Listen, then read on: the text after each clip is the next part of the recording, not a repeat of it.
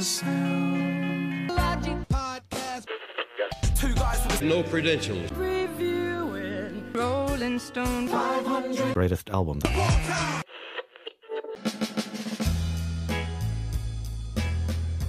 Welcome back. Thanks for joining us again. Today we're discussing album number 26 on Rolling Stone magazine's top 500 greatest albums list. This is Horses by Patti Smith.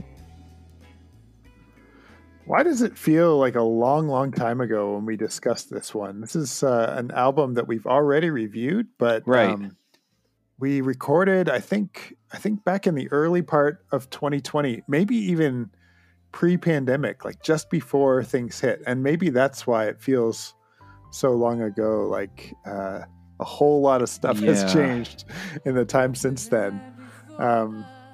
This is one that I really, really enjoyed our conversation with our special guest, Hight, a friend of mine from Pasadena, California. And I'm looking forward to revisiting it. But man, it feels like the whole world has flipped upside down since we last talked about this one. And it makes me wonder if our review would be different if we were reviewing it today rather than pulling up an old episode.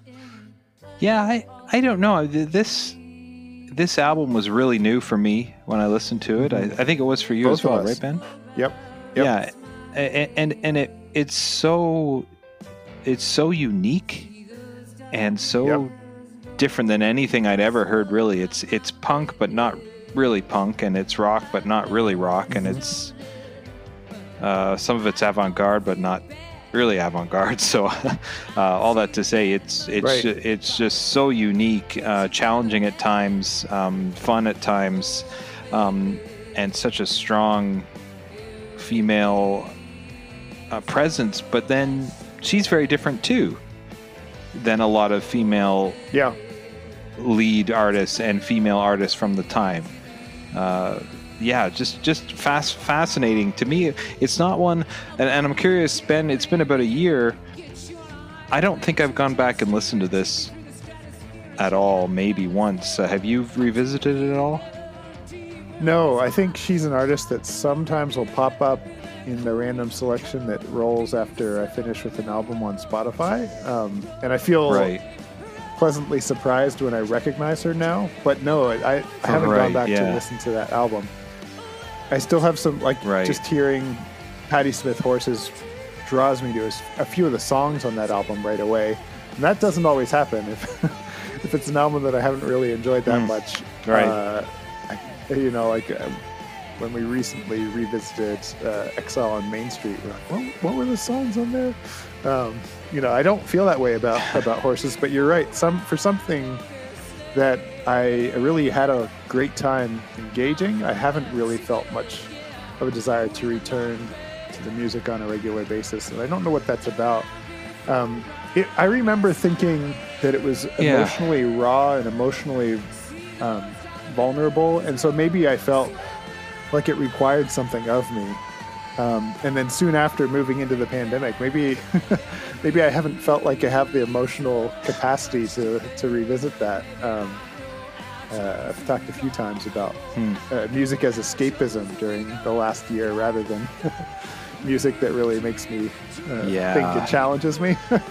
And I think a few of the more recent reviews that we've done where we have really been challenged by the music have been like exhausting in some sense too. Yeah.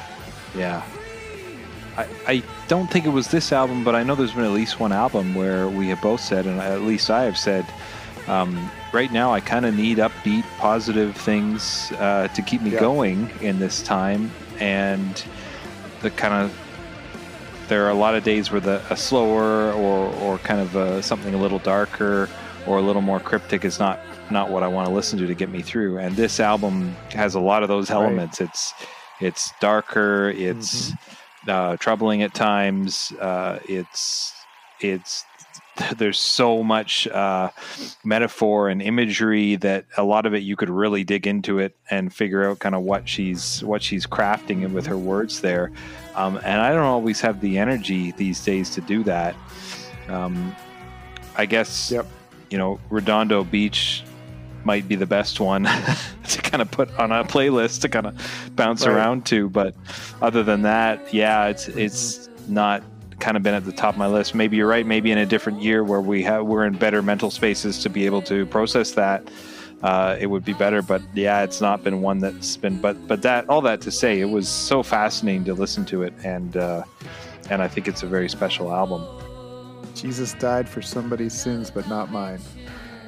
That's. I think I've told you. I think that's one of the most powerful opening lines on an album I've ever heard. Yeah, that's quite a statement. Forgot about that one. That's a good one. Well, what do we got coming up next time, Ben? Yeah, we hope you enjoy this revisit of a review of Patti Smith's Horses. We should also say it came in at number 44 on the 2012 list and took us quite a while to get to this initially. And now here it is at 26. So here's one more album right on the heels of Carole King's Tapestry that has been bumped up. A female lead vocalist, artist. That's right. That's right. One more example of this list nudging a little bit more diversity toward the top.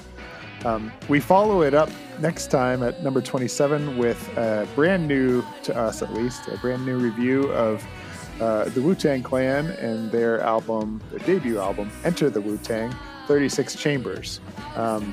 Boy, this is going to be an interesting one for us to tackle. Definitely a bit of a different energy and vibe there. Not quite in the Patti Smith kind of way, but yeah.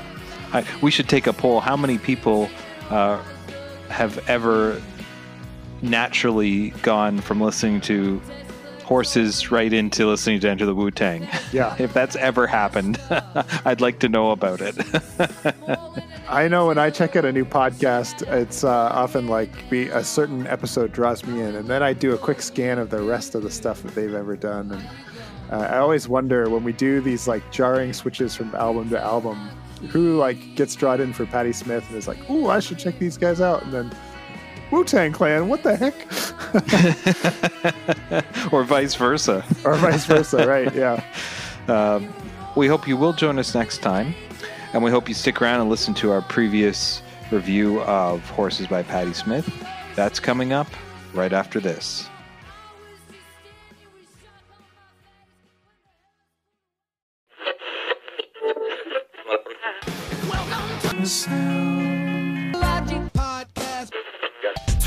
No credentials. Reviewing Rolling Stone 500 Greatest albums.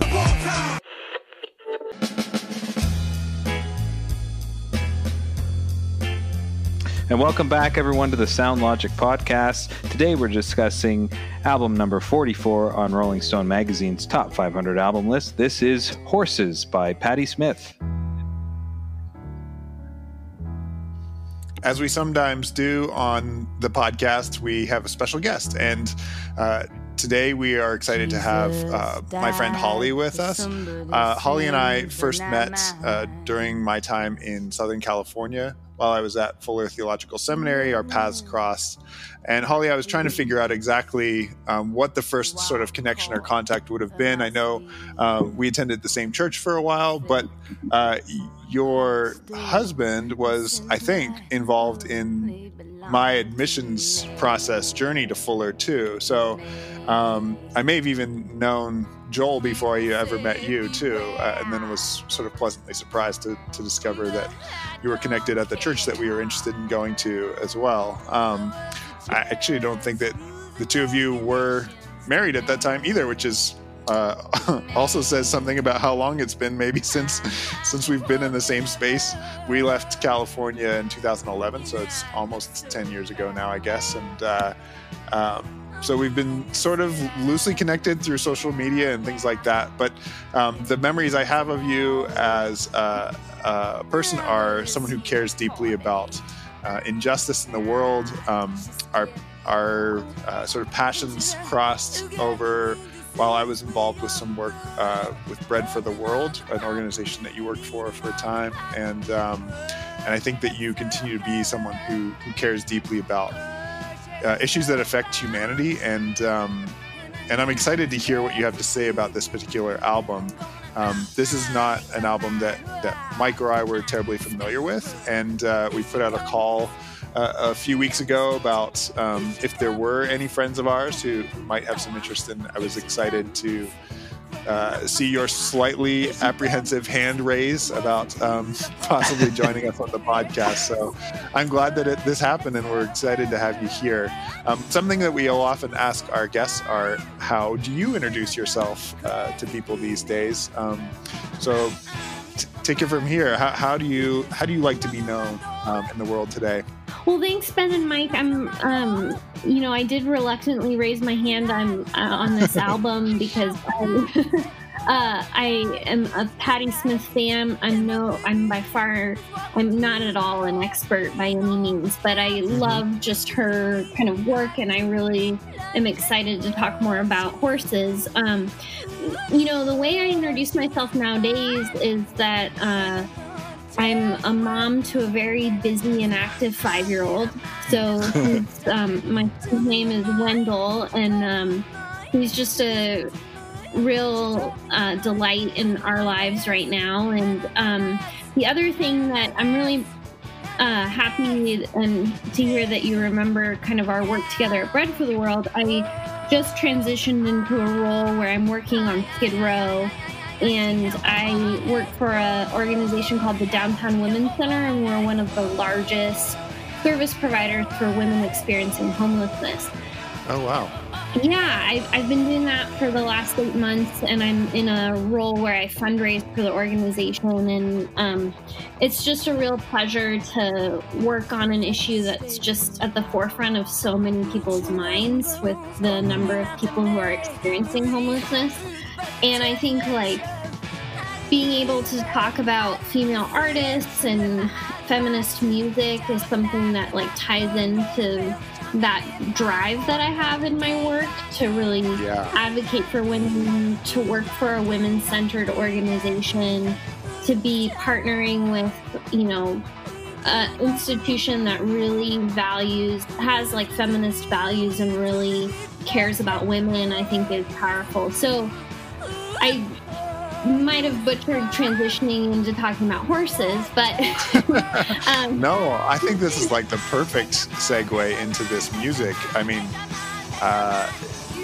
music aside, and we'll get into some of that, the number of people, women especially, who point to this album in particular as the thing that gets them into music or activism. It just seems like it's an incredibly pivotal moment in time for people when they hear this for the first time. So I think all that you've said, it just feels so fitting.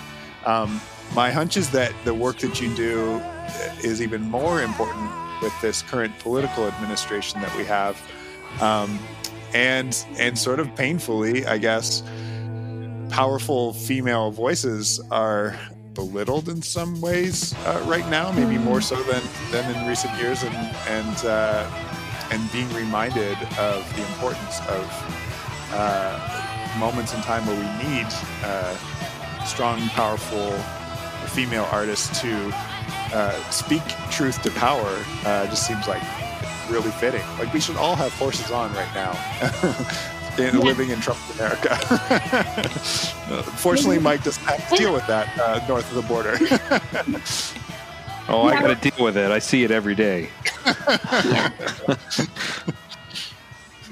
Totally. I'm moved by that too. I mean, just as I was listening to this album in the last week, I was just struck by kind of a number of things about it. I mean, the lyrics itself are just thinking through kind of her process of being part of the artist community in New York City in the 70s.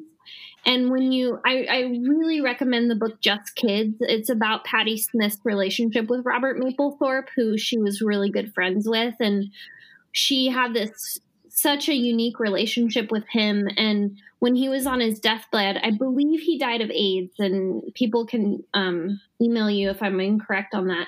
But when he was dying, she asked him, like, can I write a book about our early time together? And he gave her his blessing. He said, yeah, you can write this book. And so she really wrote Just Kids as a way to process the loss of this, like, soulmate of hers, like a really dear friend. And he took the photograph that's the cover of Horses. And I just love this artwork on the cover of the album because I think it presents women. I mean, you think of the 70s and what was happening in our culture and in music. And I think when she presented it to the label as the cover of the album, they were like, you're not girly enough. You don't look feminine enough. And she really pushed back and she won. And she was able to say, like, no, this is how I want to present myself. And I love this, like, strong kind of androgynous image that Robert took of her. There's something, like, so deeply honest about this album, and I think the cover speaks to that just at first glance. Well, Mike and I, being relatively new to this music, a question that we will often ask is, like, what was your first impression or what were your assumptions going into this music? Do you remember, Holly, when you first heard Horses, or what stage of life you might have been in when this music came to you for the first time? Yeah, I listened to the album probably about 6 years ago after I read Just Kids. And I was just, this was before I had my son. And I just remember being really struck by the profoundness of the lyrics, like just how much thought she put into the poetry of what she was writing. And I think, I debated whether or not to bring this up tonight, or on the podcast. I thought, like, it would be kind of sacrilege to talk about people like Taylor Swift in the same episode as Patti Smith. But you think that people like Taylor Swift are really benefiting from the kind of work that Patti Smith did, because she made a space for really thoughtful lyrics where she's telling a story. And she's illustrating something that you're like, okay, what is this? What's the deeper story behind even the song Horses? Or, like, I think she wrote the song Redondo Beach about her relationship with her sister. So this storytelling in music in a punk rock way, I think that was what really drew me into the album when I first listened to it. That's not the first Taylor Swift reference on this podcast, which is funny to say about something that's mostly about classic rock. But I know, especially for Mike's family, she's an important voice, especially as they've been raising their own powerful, strong young woman. So, yeah, let's draw the line between Patti Smith and Taylor Swift. I think that's a really interesting way to begin.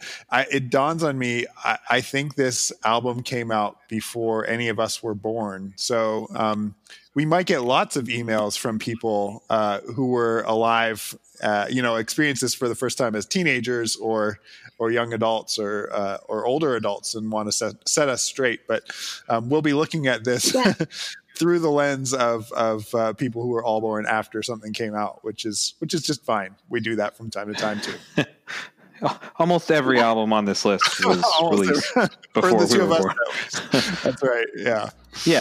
For us, for sure. Well, should we dive into some details now, Mike? You want some details? Let's go for it. I have a few details here. Details. So this album was released November 10th, 1975. This was Patti's debut album. I want to make a quick note. We're going to talk about this, but just in terms of timing, this is before Ramones, before The Clash, before Sex Pistols. This is very early in the whole punk scene. Some might say one of the very first. So I just think that's significant to understand where this fits in that chronology and that new movement. Patti Smith wrote all the tracks. She had the co-writers on many of them, and she also borrowed some material from some other people. So gave them credits as well, including Van Morrison on the first track, because she borrows a bit from his song Gloria, and also something from Fats Domino on track 7. That's Horses as well. So I also really appreciate that she has given credit to these people, and I'm going to bring that up again later for something else. This is another album. We've talked about great albums that didn't necessarily have commercial success or popularity at the beginning. This is another one of those. It charted number 47 in the US, which is not bad considering it had almost no airplay, and number 18 in the Netherlands, which is interesting. We don't always talk about how it charts in other countries, but that's a good one. And on its re-release in the UK in 2007, it charted number 157. So we're seeing it's picking up some popularity later on. In terms of sales, I don't have a specific number here, but we know that it's certified gold in the UK and Australia, but has not been certified in the US. This is a very significant album in terms of music history, and it has been viewed by critics as one of the greatest and most influential albums, not only for the history of American punk rock, but also the history of rock and roll in general.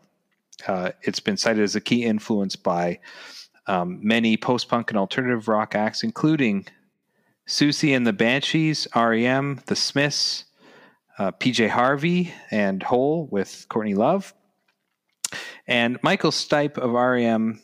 bought the album as a high school student and said that, quote, it tore his limbs off and put them back on in a whole different order, and that Patti Smith is his primary inspiration for becoming a musician. And I think that's pretty significant. That's a very successful and influential band. So for Michael Stipe to be influenced by Patti Smith is pretty awesome. Horses is considered one of the key recordings in the early punk rock movement, and I that's one of the reasons I wanted to mention that. So here's my question on this next piece, Mike. Is the YouTube cover of Gloria a cover of Van Morrison or a cover of Smith? Okay, so I had to look this up because I heard the song and I went, hey, U2 does this. So I looked up the U2 song. If you look at the track listing for October, it lists that all tracks were written by U2. There's no mention of Patti Smith. There is a mention that they borrowed or were inspired by Van Morrison for Gloria, but I've heard so many similarities. I think that if anything, U2 used the same parts or inspiration from the Van Morrison track that Patti Smith did. I was just surprised that U2 didn't give any credit to Patti Smith, because I feel like, you know, if you're doing something only 6 years later, you should probably at least reference that somebody else had done something that may have made that more popular or more successful or accessible. I don't know. I just found it interesting. Yeah. I don't hear any of the U2 version in the Patti Smith track, but maybe I need to give that some second thoughts. Yeah, other than the titles. Huh. But I will say, I believe that Gloria is on Live Under a Blood Red Sky, which is the first U2 album that I got. And so it's been like, I probably got that as like a 10, 11, 12-year-old. So that song is so crunched into my head space in some other like very distant kind of memory that it probably would be hard for me to imagine something else coming before it. Maybe they did it. Yeah. Maybe they did that refrain in the live version. Is that what happened? I'm sure I've heard them do it like she does it. The Patti Smith refrain? Yeah. Oh. When she sings it and then spells it out. Gloria, Glory. I'm sure I've heard U2 do that. Have they not done that? Yeah, they've done that. I'm sure they've done it. But so I think you're right, Ben, and I'm just re-listening to U2's version or U2's song Gloria, and I think you're right that they don't sing that, but I know I've heard them do it somewhere. I just couldn't tell you from what live recording they've done it. So and maybe thank I've you for heard them- backing me up on that, Holly, because I know I've heard it. Maybe I've just heard them do it live and thought, oh, there's Bono riffing, whereas people who know Patti Smith are like, oh, he's paying tribute to Patti Smith when he does that. Right. Yeah, that would be... Maybe. Well, I Googled U2 Patti Smith Gloria, and let me see what tour this is from. 2015. So one of their recent tours, they brought Patti Smith out to perform Gloria from Horses with the band. So I'll have to take a look at that. There is a recording of it to see if they mash the two songs together or if they just let her do her thing and play behind her. Cool. Anyway, that's great.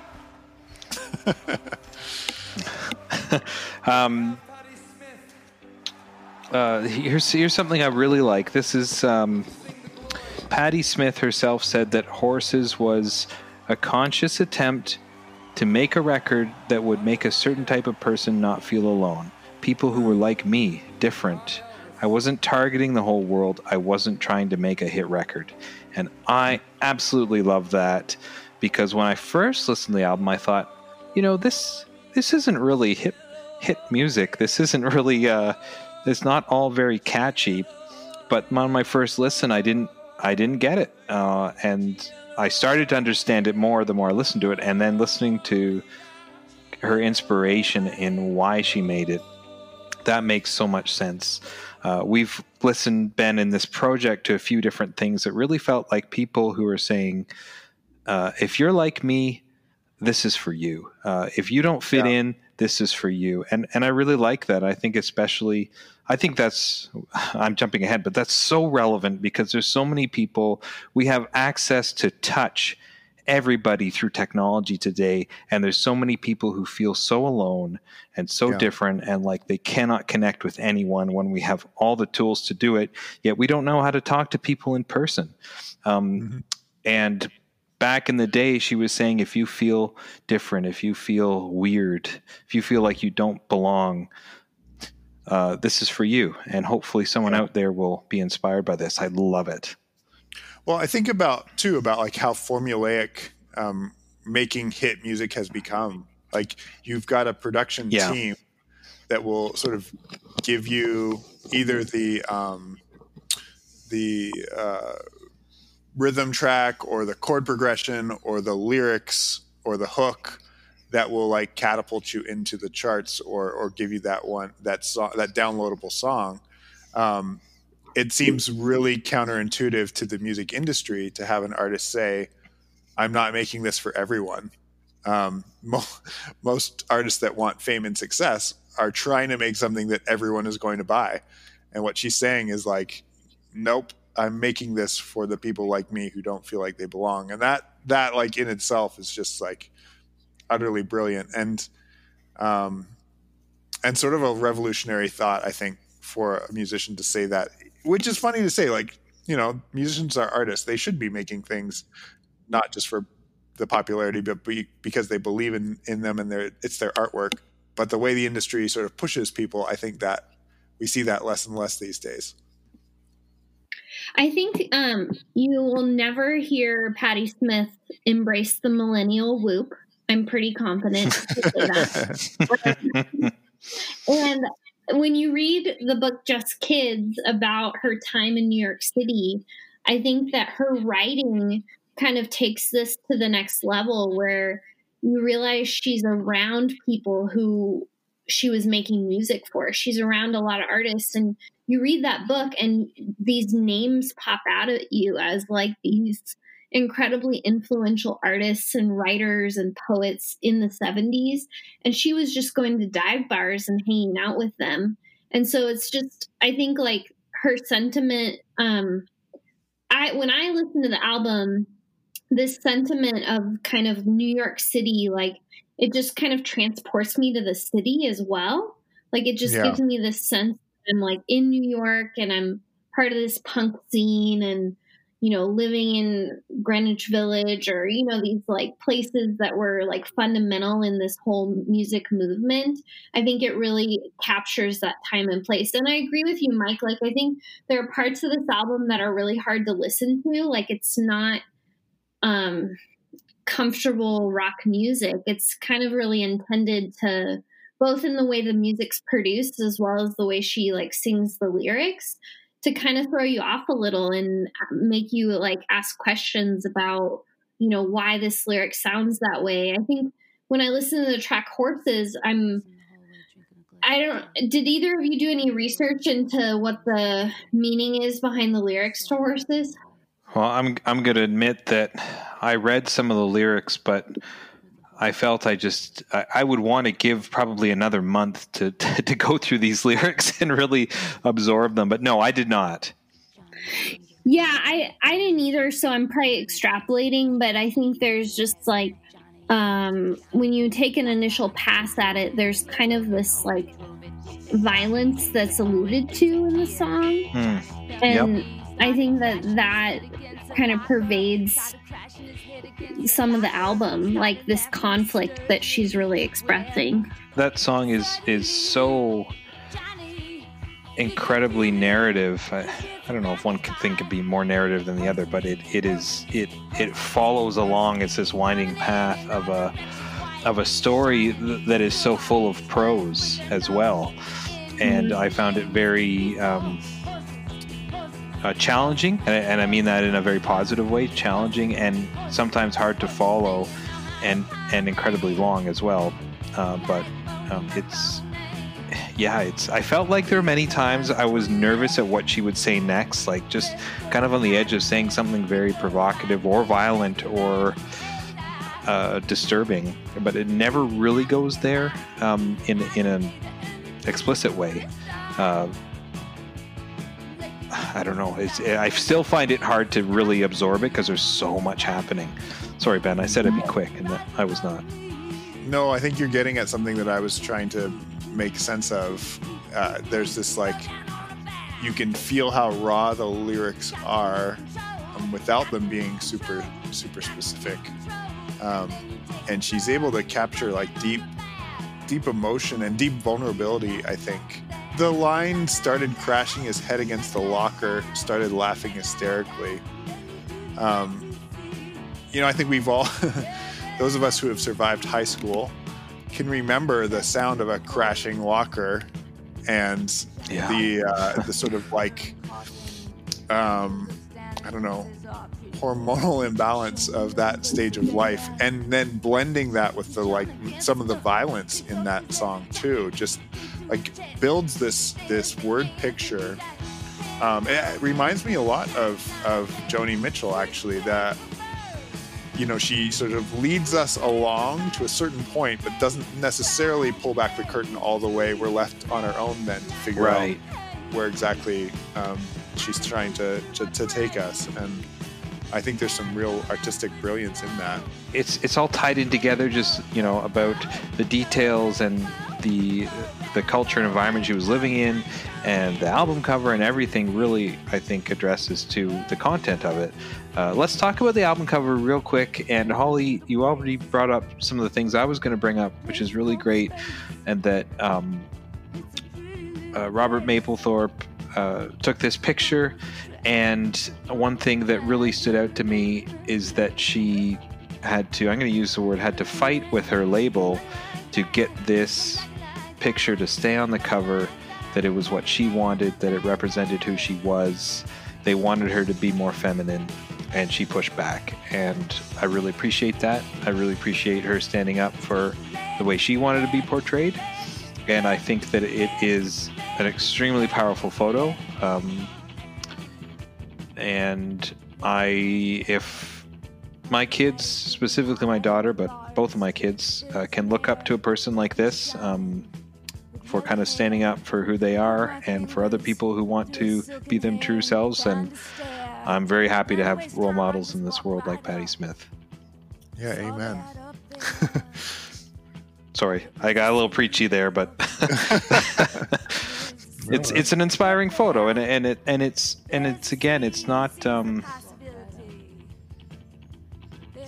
it's not sexual in the way that most women on a cover of an album are either supposed to be or forced to be or trying to be. And I'm not saying that it can't be sexy. I'm just saying that that's kind of the template, and that she is so different than any other female solo artist of her time. And you know, all you have to do is push play and hear that, and I just find that so inspiring. And I think maybe we've already said this, but I'll say it again. I think there's like a vulnerability in the cover art that matches with the lyrics and the content of the album. Here, this image looks raw. It's not someone trying to hide behind something. There's clearly emotion here and posture here and real power, I think, too, which is really wonderful. Yeah, that's a word that comes to mind. Sorry, Hala, just the power. I see a lot of power in her gaze. Sorry, go ahead. I was just going to say, like, when you know the context of her relationship with Robert Mapplethorpe and the way that she's looking at the camera in this shot, it just kind of conveys the intimacy that they had between them and the trust that they had.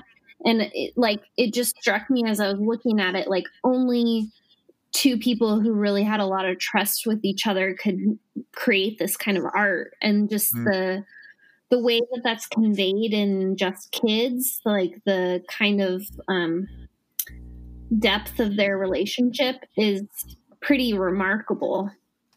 Yeah, that's really special, and that definitely comes through in the image. The choice to go with black and white is, I think, pretty stunning too, just from an artistic look. But I think, I don't know why the black and white draws me in so much, but maybe it's because it feels more stripped down without a color palette. I think it would feel maybe somewhat warmer if we saw sort of like skin tone and things like that. But there's again a strength and a power, I think, in the choice to go black and white. The word that I saw used a few different times in different articles describing this cover is androgynous, and I think that choice too lends to that. That if that was intentional in the part of either Patti or Robert, the choice to take out the color also adds to that, because you can't see some of the color that might be on a woman's face, and I think that maybe is part of that choice as well. I'm supposing. I didn't read that Patti or Robert did that. I'm just supposing that. Yeah. 8 tracks. Ben, this is 8 is lower than what's usually on an LP, but she has some pretty long songs on this album. So right. 8 kind of makes sense. It still clocks in around 45 minutes, correct? Right. So yes, and so she's using all the vinyl.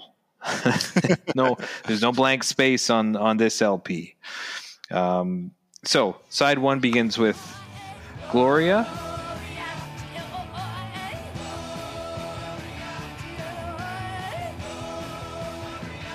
Redondo Beach.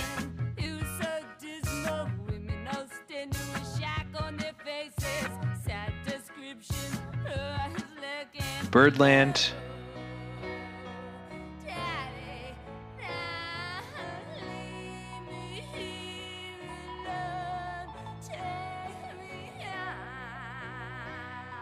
Free Money.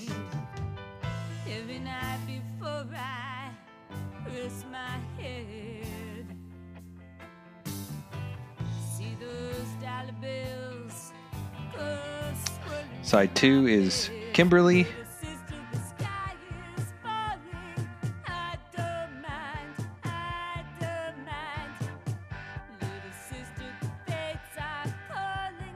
Break It Up.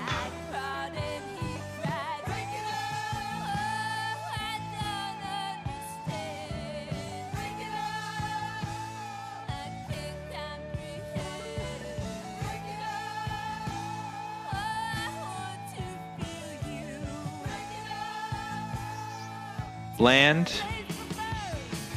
which I think also was called Horses a lot of the time because it was 3 parts.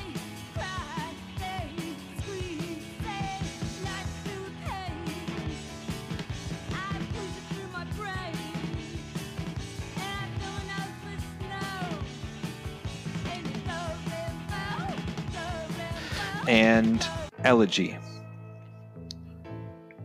A couple quick notes. So on the list, I don't think it says it on the album, or maybe it does, but on the notes we have here, Gloria has part 1, which is In Excelsis Deo, and part 2 is Gloria. And Land is broken up into 3 parts. Part 1, Horses. Part 2, Land of 1,000 Dances. And part 3, La Merde, and in brackets DE, so La Merde, which is French for poop. Good pull. Sorry, we need to keep our family friendly rating, which is French for excrement. But La Mer is French for the sea. Right. So why does she put the DE in there? Was that intentional to like tongue in cheek there, or what's happening there? I think I don't know. No, I think that there's actually the dual meaning, and this comes back to like thinking through the lyrics. Like, yeah, I think there's a dual meaning with talking through like the sea and also. Yeah. I don't have anything. You can cut that out. I don't have anything profound to say about La Merde. No, that's okay. I think for me personally, I'm kind of grasping at straws because again, I haven't done the research on it, but I saw that and saw,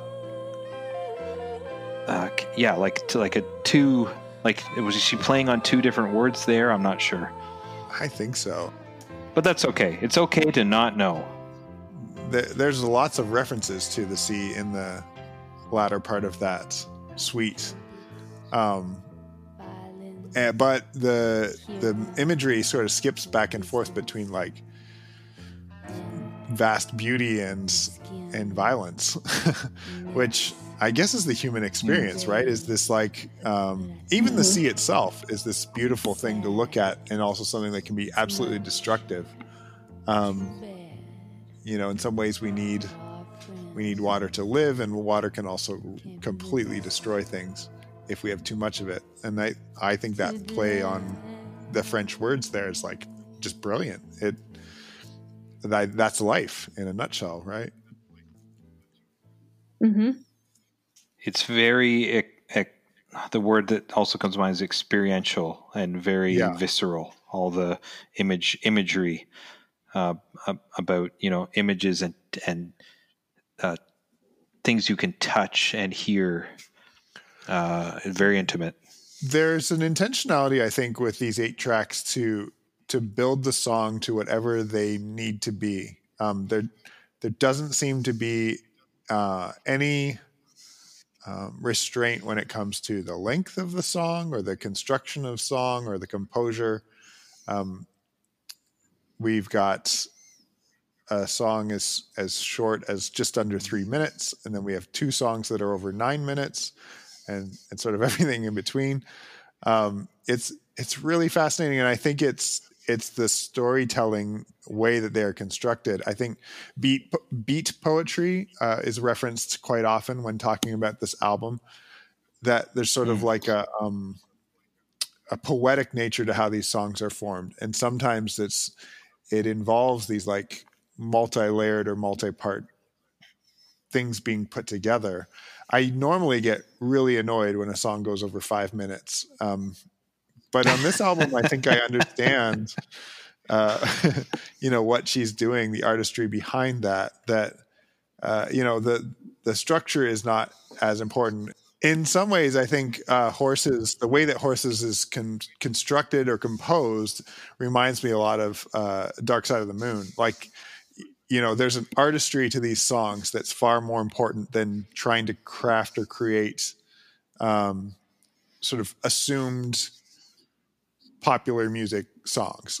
Themes aside, lyrics aside, themes aside, sound aside, there's an artistry here that is not terribly concerned with what the industry wants something to be.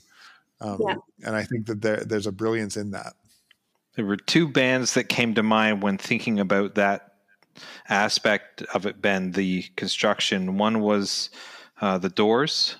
And when we listen to their debut album, there's really short, concise tracks. There's super long, just jam band rock out tracks. And there's spoken word. There's lots of different stuff that reminded me of that. And also the Velvet Underground's debut, in the way that album kind of meanders and just does a lot of really creative things. And I don't think I mentioned earlier that John Cale produced this album, Horses. John Cale, one of the founding members of the Velvet Underground. So, and I am pretty sure, don't quote me on this, I'm pretty sure that Patti Smith is, living in that same scene in New York as Velvet Underground. I think they're all probably, again, don't fact check me, but probably all the same, the same similar clubs, similar people. You talked about other artists like poets and things and photographers. I think they're all kind of moving in the same circles there, even though it's close to a decade later. So that was 1967. So 8 years later, I think, obviously by him being involved in this, I think it was the label that enlisted him, but I'm sure they had another connection. So yeah, a Velvet Underground connection there in John Cale. So you were saying they're best friends and helped. No, I'm just trying to ratchet up the claims that you make. That is not what I said. Do not quote me as saying that. Holly, I'd love to hear what you have to think. Do you have any favorite tracks or comments on tracks in general? What do you think about this? Yeah, I really like Redondo Beach and just the reggae influence in that track. Yeah. It's really fun. It's probably one of the easier tracks to listen to, and I hear it a little bit on Kimberly too, not quite as with that upbeat kind of reggae sound, but I love hearing how even in the early 70s, and we hear it a lot coming out of England in the 70s and 80s, how this reggae genre is, coming from Jamaica and the Caribbean, but it's sweeping through the world, influencing all sorts of different artists. The lyrics are really great on that, and I always love singing along to Free Money, because it's just a great, she gets up there with free money, and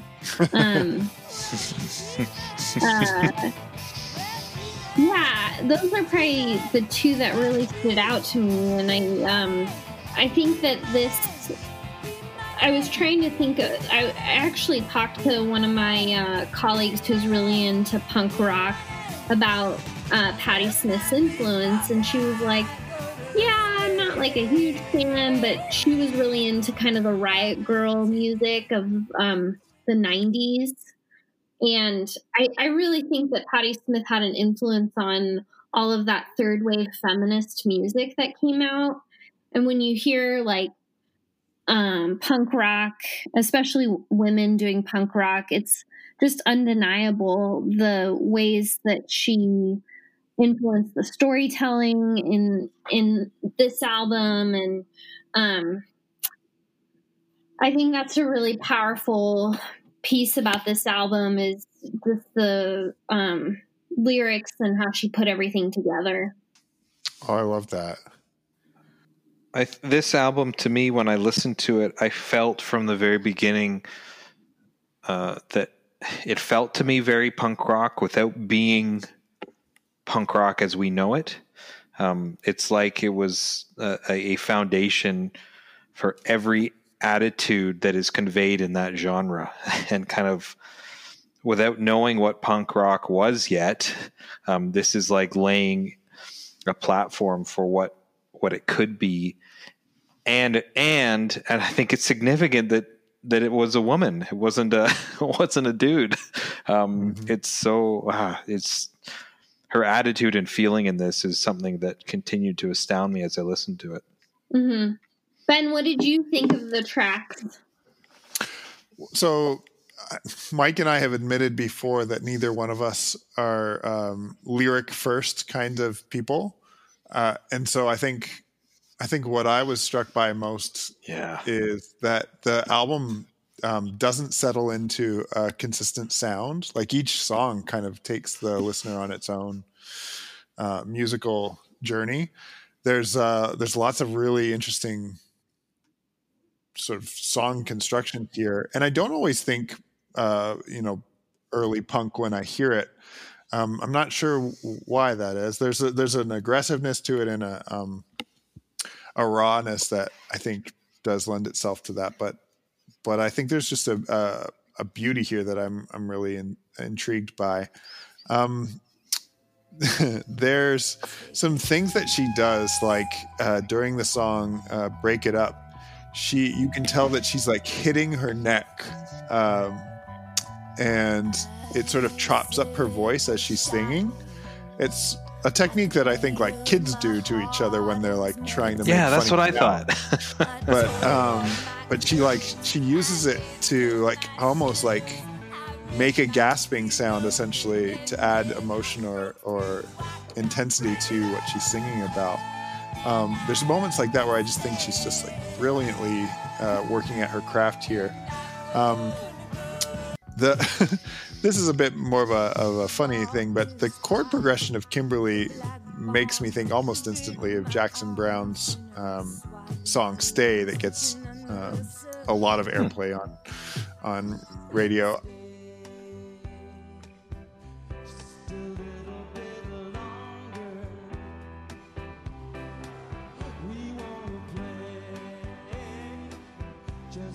I don't know. I think he's not the only one who's ever performed that song, but there's something about the way that those two songs kind of flow in the chord progression that I think sound quite similar, and I find it distracting to the point where like I almost don't know what to make of Kimberly the song because of that other song that I can hear sort of creeping into the back of my head.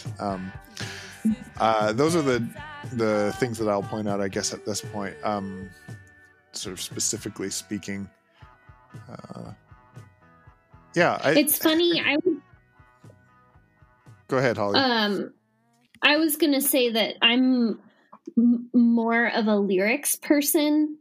Like, I'm really attracted to songs that have like really profound lyrics, or I'm just always curious, like, what does she mean in Horses? Like, what's the meaning behind that? And so I'm always intrigued by that, and that's what really draws me into songs initially. And I thought in the song Land, which is also Horses, I was also really struck by the guitar in that song. Like, there was just something really melodic and beautiful about the guitar lines in there that I felt like, even though I'm a lyric person, there was still something really forward thinking about how she uses all the different instruments. I think I read somewhere that the percussionist she used for this album ended up being her percussionist for like the rest of her career, and still like plays with her. So yeah, there's just something really incredible about like not just the lyrics for me of this album, but also what she's doing musically, in the way that the music's written and the parts are written for all the different instruments, and just how you can hear like the piano lines in Land or the guitar lines in Land. Like, they just really stand out to me as like on the foreground of this punk rock genre. I love that you mentioned the musicality there on that final on Horses and Land, because I think there's this interesting contrast. The music is a little bit more melodic and lighter, but it may be the most intense lyrical song of the album. I think that, maybe that's another layer to the French wordplay there, the beauty in the music and the sort of raw raggedness of some of the lyrics bouncing off of each other. It's really interesting. We've talked a little bit already on this episode about how we consume music. Spotify has the CD reissue bonus track included. And so for a while, I thought this was actually a 9-track album. And the 9th track that is there on Spotify is My Generation, a cover of the song by The Who. And it's a really sort of a punkier version of that song. But it's interesting. I think that song, My Generation, appears on the album My Generation, which I believe is on this same list of albums. So it's maybe one time, sort of, kind of, where we've got an artist performing a song from another album that's on this list, which I think is really interesting, just anecdotally. Yeah, and that I listen to that too, and the version I've been listening to is called the Legacy Edition, and so it's the 8 tracks of the album, then that live version of My Generation featuring John Cale on bass, and she announces him during the song, who produced the album, and then there's another whole version of that album that she did live much more recently. I want to say somewhere around 2000 or 2004. I cannot remember the year, but it's a much more recent live performance of her doing the whole album. And I listened to most of it, and it's pretty cool to hear, just how she portrays that album she did, like 30 or 40 years earlier, how an artist does change. Do you do it exactly the same? Do you do it differently? Are there things that you can't do with your voice or in terms of instrumentation that you could do 30 years earlier? It was neat. It was neat to listen to. Yeah. Something that jumped out to me, what we haven't talked about yet, is the opening line of the album. Jesus died for somebody's sins, but not mine. It really caught me off guard the first time, and the more I listened to it, and especially when I read her comments about writing the album for people who feel different like her, who don't feel like they belong. This could be taken as a really political or really religious or anti-religious statement. I don't think it is. I think it can be, and I think she could make it about that, but I think it's about feeling different, or at sometimes feeling so bad that nobody could ever nobody could ever love you or save you like the things I've done. So I think you can take it a lot of ways, and I like how what's the word I'm looking for? It's multifaceted, and it's almost like I hear her singing it with a smirk, it's such an intriguing line, and it kind of sets up the album. Like, this isn't the content of the lyrics, not that they're rude or graphic or explicit, although some of them are slightly graphic, or at least on the edge of it. This is not this isn't your dad's punk rock album. Right. Like this. Anyways, I'm having a hard time really articulating, but it just really grabbed me, and I think it's a great kind of sets the stage for what we're going to hear. I like that. Yeah. I was really struck by Patti Smith's vocal quality. Like, she doesn't have the most incredible voice, and when you're listening to it, you're kind of in this space where you're like, I don't know if I would necessarily like put her up there as the best singer. Like, she doesn't have like the best voice, but her voice is so interesting. It's really fascinating from just a musicality perspective, and it's one of the. I would love to see her live. I would just love to see her perform, because I think in a live performance she would be great. There's a musical thread with the chord progressions, and sometimes when I'm listening to Birdland, I forget, and I think I'm listening to the first track, Gloria, again, because the progressions and the feel of it are very similar, and I almost think I'm going to hear someone start singing Gloria. And I think that's very intentional, and that you hear some of those back and forth, just 2-chord progression throughout the album on different spots. And I think that also speaks to the nature of early punk rock, that it wasn't necessarily being about kind of that grandiose 70s, very polished and technical music that we hear. That when we talked about Sex Pistols, how that really flew in the face of kind of like things like the Eagles and Pink Floyd and Led Zeppelin and Fleetwood Mac, that were kind of very technical and polished and clean. And this is very different. Not to say that it's not good or not as good. Right. It's just very different and contrasts everything else that was happening in the 70s. I touched on this a little bit, but the spoken word in Birdland and Horses and how narrative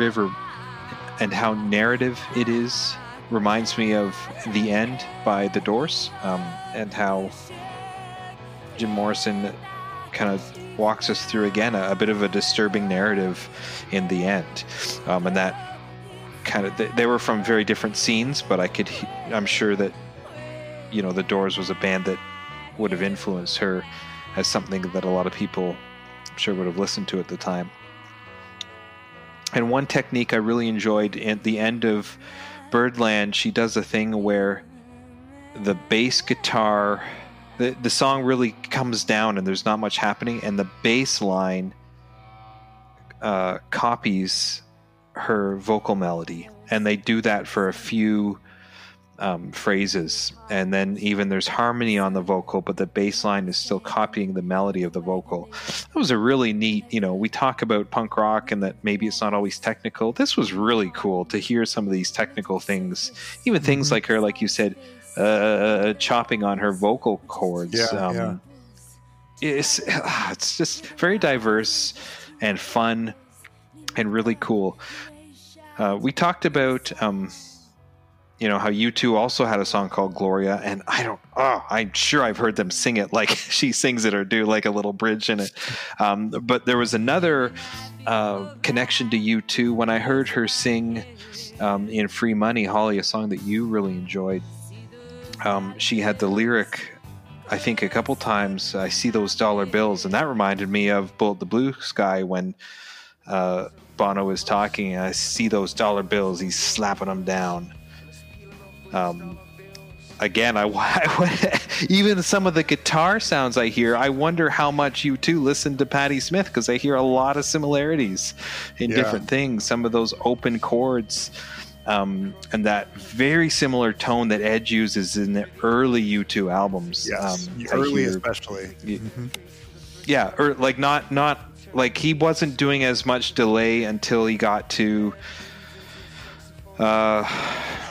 probably Unforgettable Fire, a little bit maybe in War, but certainly in the early stuff it was a simpler guitar tone, but similar to what we hear in a lot of this stuff on Horses. So that was just a couple little things that I picked up as I went through, and when I heard "See Those Dollar Bills," I went, hey, I've heard those exact words, "See those dollar bills," before. I wonder if that was kind of pulled from that, or even subliminally. Sometimes when we're making music or writing, we pull things that we've heard without even realizing it. So anyways. Yeah, just before we wrap it up here, just in general, I want to say from my perspective, I don't think I've ever listened to an artist, I say female artist, but really any artist like Patti Smith. And as much as I was challenged to listen to this album at different times, both musically and lyrically, just a staggering amount of lyrics, just so much to unpack. Yeah. And sometimes I just kind of shut my brain off to the lyric thing and just listen to music. But then sometimes it just goes on and on and on. So that was challenging. It was so different and fresh for me and inspiring. And to think, I can't imagine how different this would have sounded in 1975 to hear a woman singing and creating this music. And maybe there are bands, that are a little more obscure that I don't know of from this era, but I feel like she's like no other female solo artist from that time, and is so different in a good way. It just kind of explodes into the scene, and we know that this wasn't a incredibly successful album at the time, but I just see her being so different and contrasting everything that's happening, and I think that's really, really special. Ben, when you think about this album in general, do you feel it's relevant today? And if so, how is this still relevant? I immediately think of Nirvana's Nevermind as just like some raw emotion sort of poured out in the music. An artist that's really struggling with the challenges of life. That comment that we sort of began all this with, of this is not music for the masses, this music for people that feel like me. Yeah. And I think it was you, Mike, who said earlier, this is a generation that doesn't know how to connect. I think the what we've got here is absolutely relevant at this moment in time. I'm not sure that the musical sound necessarily feels very relevant. I think there's sounds on this album that do feel relevant, but I think that sort of early punk sort of vibe does feel dated, and for someone to get into some reggae tones too also feels like a little bit dated for something you might hear today. But I think there's absolutely value here. I don't know. What about the two of you? I think it very much is very relevant. I think the album, it's one of those pieces of music that I would introduce to anyone who was like looking to learn more about this genre with punk rock. Like, this is classic.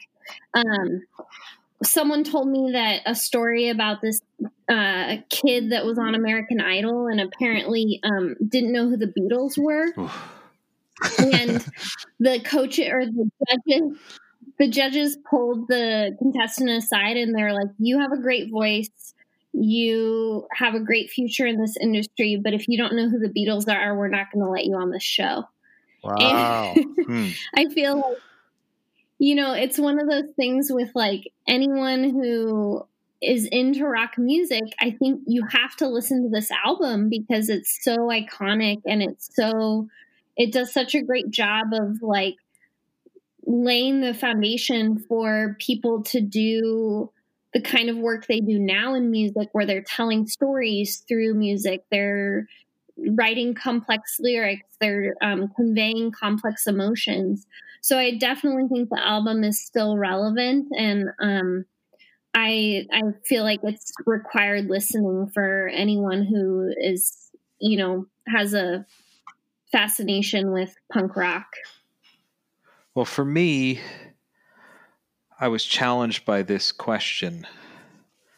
First of all, I don't think there's anything like this being produced right now. So that could be a challenge. And I don't hear it being played in public settings. I think that people would be challenged to listen to this right now because it's not really like anything else that's out there. Yeah. I can still see it being very important and popular and relevant in the punk scene. Absolutely. And I will say that as much as songs might not be constructed in the same way, the way the instruments are used, the guitar sounds, the piano, the drums, the bass, that's all very relevant. Sure, I think we still hear a lot of, guitar and those tones, very common rock and even punk tones. So some of the music is the lyrics. There's a transparency to the lyrics that, as our former guest, when we talked about Velvet Underground, Bob Brown said, being transparent and genuine and sincere will always be relevant. And I think we hear that here, and that's important today, especially when we are so insular and we hide, behind our devices and persona. I think just to be kind of raw and transparent is very relevant and important. And when you do that, when you do it today, you get criticized for it.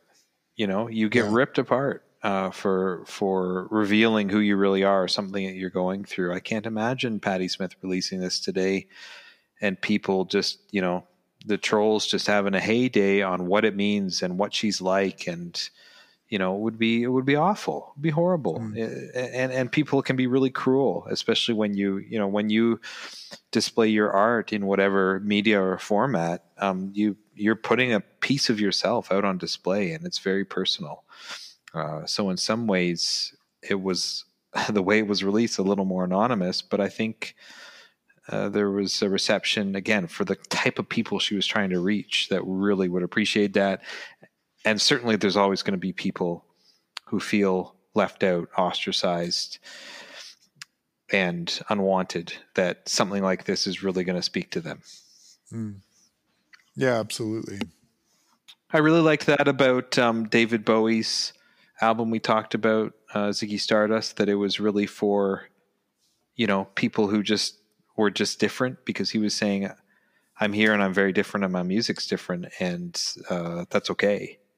This album's for you who might not fit that mold that you're supposed to fit. Kind of thinking about that a bit too. Yeah. I love that. Where would you sort of put this as far as your favorite albums of all time? Rolling Stone has it here at number 44. Do you think that's appropriate, or should it go higher or lower? Yeah, I think it's appropriate to have it at 44. Like I said, it's not the easiest album to listen to, but I think for what it's doing in music and the way it's advancing the whole industry and the genre, I think it deserves its spot on the list. So what about you, Ben? Do you feel like Holly that this should be at number 44? Higher, lower? What do you think? Yeah, I think this is an appropriate position for it. I like what you I like what you said, Holly, about this is something that people need to be aware of, especially if you're in the music industry, if you're in the music scene. And I think, like some of the other stuff that we have listened to, if you're one of those people who puts albums on this list because they've influenced others, man, this was probably sort of top 10 if we went by sort of that metric alone. At least from what I've read over the last couple of weeks. So yeah, I think I'm content with it being here. I think there have been albums that we've already reviewed that I don't like as much as this, and there are probably going to be albums that I will like more than this coming up in the next little while. But I think this feels appropriate right now. I'm not sort of like head over heels gaga with it to raise it up a whole bunch. But I'd be content if it were raised up a little bit if push came to shove. How about you, Mike? I would say I'm comfortable with where this is, more for its influence and originality than listenability. And it's a complicated thing when we say what makes a great album, what's the greatest album? Is it how successful it was, how many people voted for it on this list, how catchy it is, how much you like it, or how happy it makes you feel? Greatness is just a challenging thing to describe because it means a lot of different things to different people at different times. So I think 44 works just right for me. I think I could argue for it to be a little higher, and I could argue for it to be a little lower, just I think mostly in terms of listenability. But it's definitely, I can see how important it is.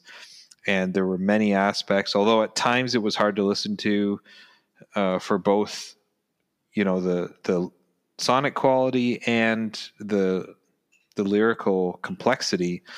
Overall, I did enjoy it, and I see how important and pivotal it is for so many different types of people and genres. So yeah, I'm okay with where it is. I think it's good. We said this before. This is the kind of album I expected to get into in the kind of 50 to 100 albums that were influential, that maybe are a little more obscure, but made a big impact on people. Ones that you might not want to listen to every day, but you can see how it really inspired. I kind of expect you to get into this, past kind of 40, 50, the less popular ones, but are still very important. And ones that I've never heard of. Like this is where I would have expected to get like the Velvet Underground. Yes. A little more obscure to most people. I know that's one that many people absolutely love and have held on to for a long time. And it's heralded as one of the best and one of the earliest inspiring the whole punk genre from, in the mid-late 70s. Sure. But on a greatest album, all the heavy hitters I expected in the top 20, and these kind of more obscure, a little different, a little harder to listen to, I expected a little more on the back end of the top 100. So, yeah, that's me. We've been compiling a favorite track Spotify playlist over the last several weeks, and we've been asking our guests to choose their favorite tracks for that. When we don't have a guest, Mike and I each pick a track. So when we do have a guest, we ask them if they'd like to consider 2 songs that they'd like to be added to this ongoing playlist. If you want to pick 2, that would be wonderful. Yeah, I'll pick Land and probably Redondo Beach. Got it. All right. It'll be awesome. Added to the list. Great. Well, thanks so much, Holly. We'll let you get back to your family. And this has been an absolute pleasure. It's been nice to catch up just a little tiny bit. Yeah, it's really fun. Please say hello to Joel for me. And yeah. I will. And Pasadena too. And it's really fun. I will. I just love, music is one of the things that really sustains me, especially working in the area of homelessness. I rely on listening to music to really be a form of self-care. So being able to talk about an album was just really a pleasure. So thank you guys. Thank you. You're welcome. Thank you for joining us, Holly. It was great to meet you over the phone and just hear how much you enjoy this album and a little bit about you. That was great. It's a pleasure. Yeah. What do we have coming up next time, Mike? Well, thank you very much, Holly. It was a pleasure to have you. Coming up next, we really hope you'll join us. We hope you enjoyed hearing about this album. Next time, we talk about album number 45, which is our good old Canadian friends, The Band, are back with their self-titled album, The Band. Also known as the Brown Album, I think, in some circles. That's right, the Brown Album. That should be a good one. Yeah, I look forward to getting back into the Canadian spirit with you, Ben. Talking about that next time. And until then, all you listening, I do hope that you take care of yourselves. And Ben, you take care of yourself too. And we'll talk to you next time. If you like what you hear, subscribe on your favorite podcast app and write a review. Send us a message at our Facebook page, on Instagram, or through our SoundLogic Podcast Twitter feed. Thanks for listening.